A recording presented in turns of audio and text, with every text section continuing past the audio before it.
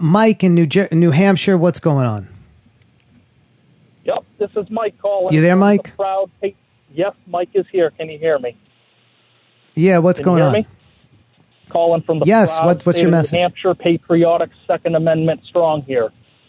To you and all of your listeners, I have just had the luck of flipping through XM radio, and I stumbled across your show. I had to ask the call screener who it is that I am listening to on the radio. I've never heard of you, Mike, but I cannot believe the lies that you are spewing on the people's airwaves, the misconceptions.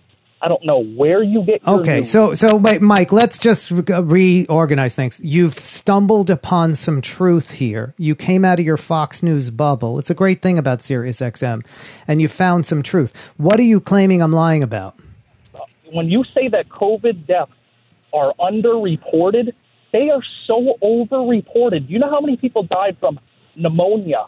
No, Mike, that is not true. No, Mike, that is not true. And I'm not going to let you spew that Fox News bullshit on this program.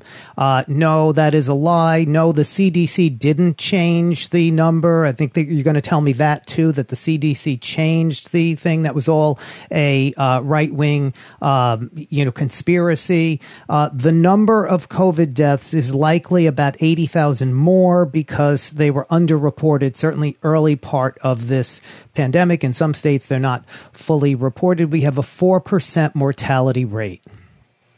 Of Americans who will fight for this country, for the right... Mike, are you listening to me or are you just spouting into your phone? Did you hear what I said?